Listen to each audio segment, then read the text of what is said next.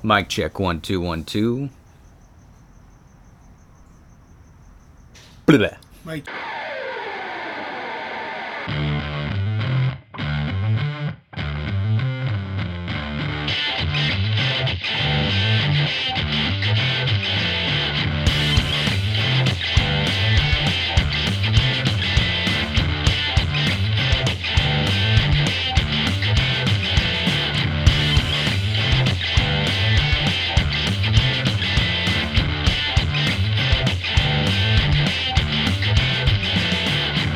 Welcome to the Dude Catholic Podcast.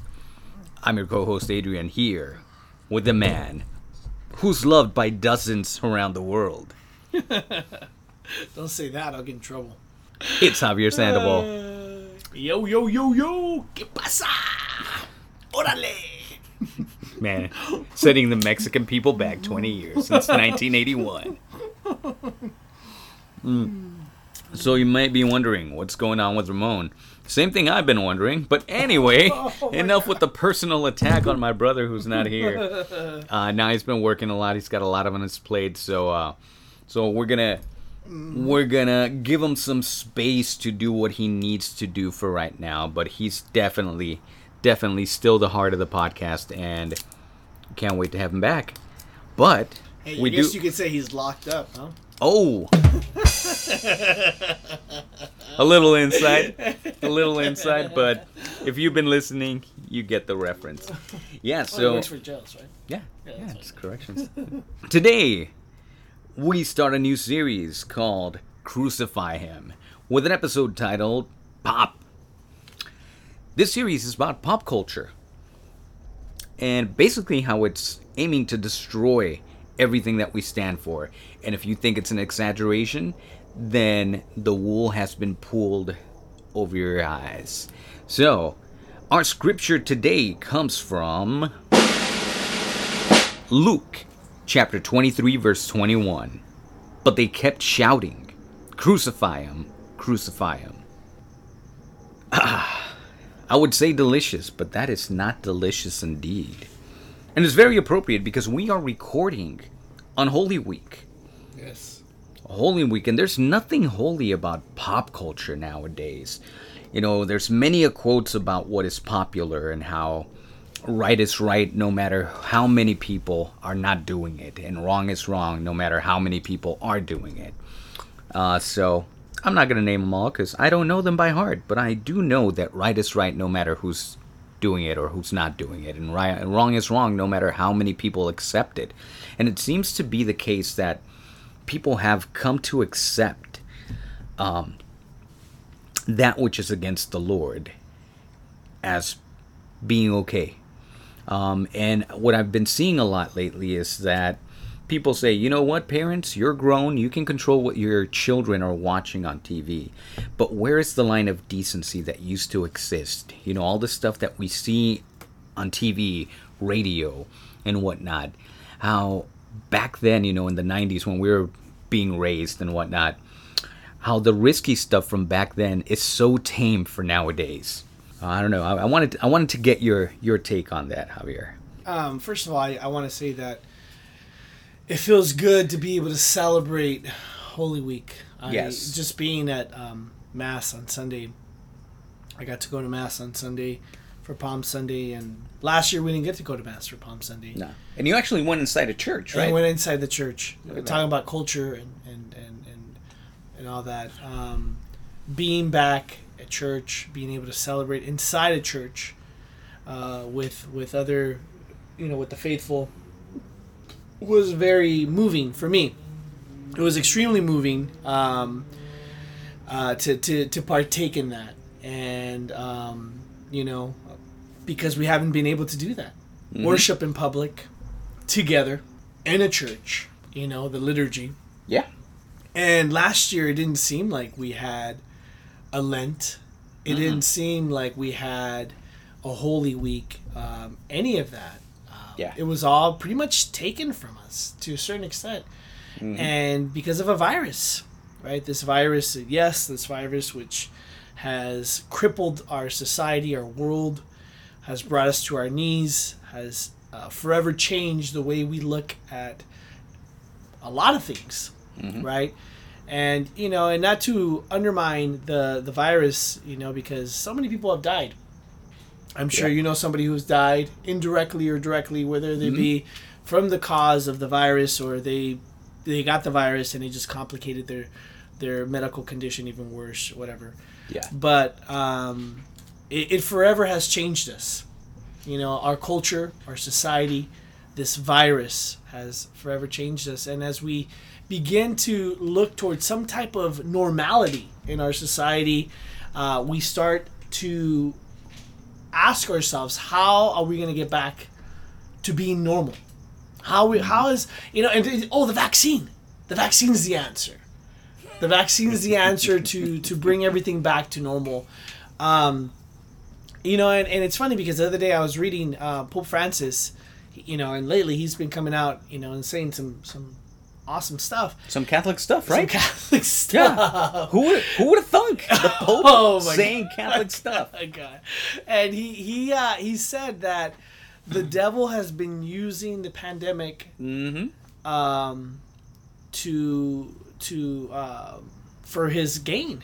And that's obviously not a direct quote. But I thought it was. Instagram. But it's so true how the devil has used the pandemic. Look at all these things that have come about in our culture. All these radical ideas have fully come to fruition and to the forefront of our doorsteps or of our homes, for God's sake. So many things that have permeated our culture because of the pandemic, and one of them obviously being how churches were closed. Yeah, we were not allowed to go to church inside to worship, not necessarily in our homes, but together with others, because we need community. Yeah. Not only as Catholics, as humans, as Jesus, obviously he had community. That's why he had 12 apostles. That's why he sent them out always in two. You need community. So this whole idea of Jesus and me is not very biblical at all. No. Right? Jesus made a church. He made a family. We come to God as family. God himself is family. So anyways, and I think that the way we come back to normality is obviously through God, through seeing ourselves for who we are, how God views us as human beings. And how do we do that? By obviously centering ourselves on Christ and going to church, going back to church. Obviously we're Catholic. Going to church. For so long we've made the excuse that we don't need to go to church. And I've been there, done that. Right? Hey, pandemic. I could just watch the mass online.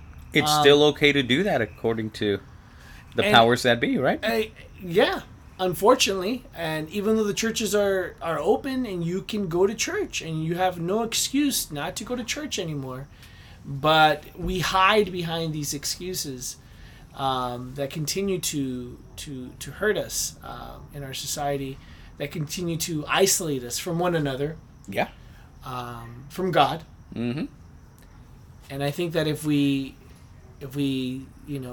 return back to the church physically, go to church, especially during Holy Week, I think there is so much grace during Holy Week that God is willing to pour out into our hearts, and we need it now more than ever during these times.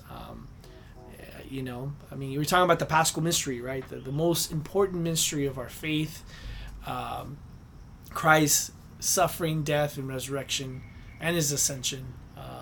So much grace that God wants to give us in our society, in our hearts, that will hopefully lead us back to some kind of normality in our society. Yeah, and let's be honest about this. We're in California. I'm still going to church outside under a tent. It's not like that in every parish, but it is in the vast majority of them. We're not in Texas. And even so, I just watched a video of someone that got kicked out and given a ticket for not wearing a mask inside church, like right after receiving communion too. Of course, the noise. Yeah, right after receiving communion, she got kicked out of church. And the people, even the usher there was was kind of telling the cop like, yeah, kick her out, like. Wow. That kind of stuff happening. Yeah. Wow. Yeah, and I'm not saying, she did well by going in and being a rebel and doing that, but at the same time, the charity, it's not there. Like, it wasn't there in the way that was handled. At first, I was like, come on. Like, they're putting up their sign saying, don't do this, but at the same time, it's the church.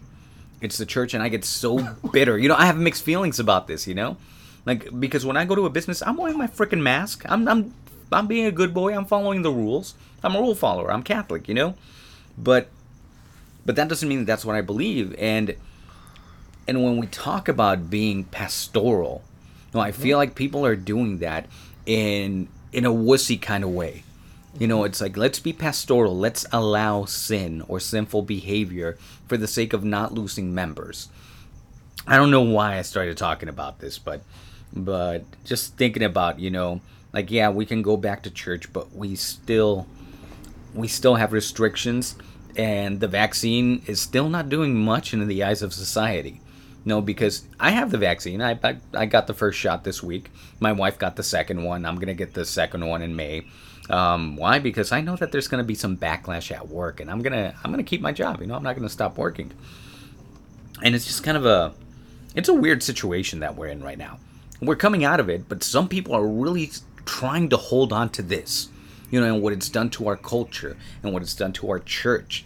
And what you said about Pope Francis, he has been coming out saying some Catholic stuff, which is, refreshing, especially because we've had some conversations about our leadership, especially at the Vatican.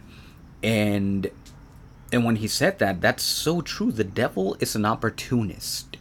This is why, oh man, when you were talking, I was like thinking about the microcosm and the macrocosm, where you think about something that you put in a microscope, and the smallest stuff looks like a solar system, and the biggest stuff looks like a solar system. And so it's just, you look at the smallest picture and you look at the biggest picture, and it rhymes. Like, they look alike. When we look at our lives, when we think about the moments when the devil creeps in, he creeps in when we're sick, when we're lonely, when we're tired, when we're hungry, when we're angry. That's when the devil creeps in, because he's an opportunist, and he's going to sneak in whenever he sees weakness. And that's what happens with our culture. The virus comes in, it takes a hold of our country, of our planet, because it's worldwide. And what does the devil do? He banks on that. And the lukewarm faithful start losing faith.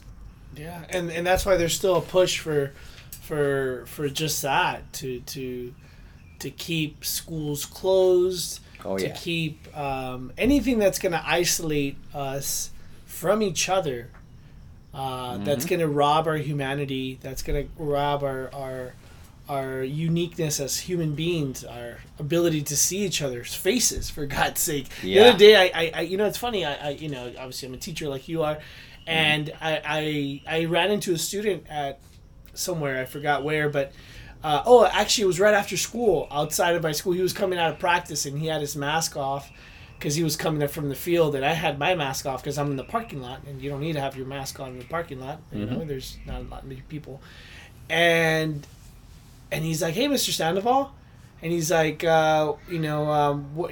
can I do this or do that for this assignment or whatever? And I'm like, looking at him like, who the heck are you?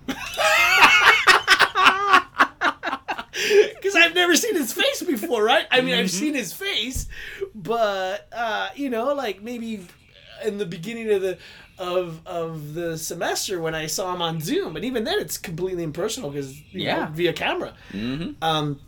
I've never seen him in person because there's always wearing that mask, and I don't know what he looks like without a mask. And I remember, and I felt terrible that lack of interpersonal communion or interaction, that recognizing somebody, I know his name, but the association or the disassociation with his face is something that just threw me off. Again, going back to the whole community thing, having community has really crippled us as people, and has made it a lot easier to say that we're not united, that there's hate, that hate permeates our society. You constantly see people shoving this whole idea of racism and, look at these shootings, they're anti this, they're anti-black, they're anti-Asian, they're anti, whatever. And these ideas are so easily sold and promulgated in our society because we're so disunited. We're so ununited in our society that people buy into that. Mm-hmm. Because we've lost any sense of any communion that we did have, which wasn't the greatest, but whatever communion we had or interaction we had, we completely lost all of that, and we all became an island to ourselves. So it's a lot easier for us to buy into all these ideas that, yes, hate exists, and yes, those people are transphobic, yes, those people are homophobic, yes, those people are racist, and they're this, they're that, because we're not interacting with each other. And because we're not interacting with each other, it's easier for us to believe these ideas that are so shoved down our throats, and we're brainwashed by the media, by everything around us. Politicians, everyone around us is constantly, shoving these ideas down our throats, which is sad because it's only causing more problems in our society, and causing more hate, causing more problems, and it's really sad. It's dividing us. I mean, when Dr. Seuss is racist, then you have to reevaluate whatever the heck is going on. Mm-hmm. And we're going to deconstruct that a little bit more on the next episode. So stay tuned.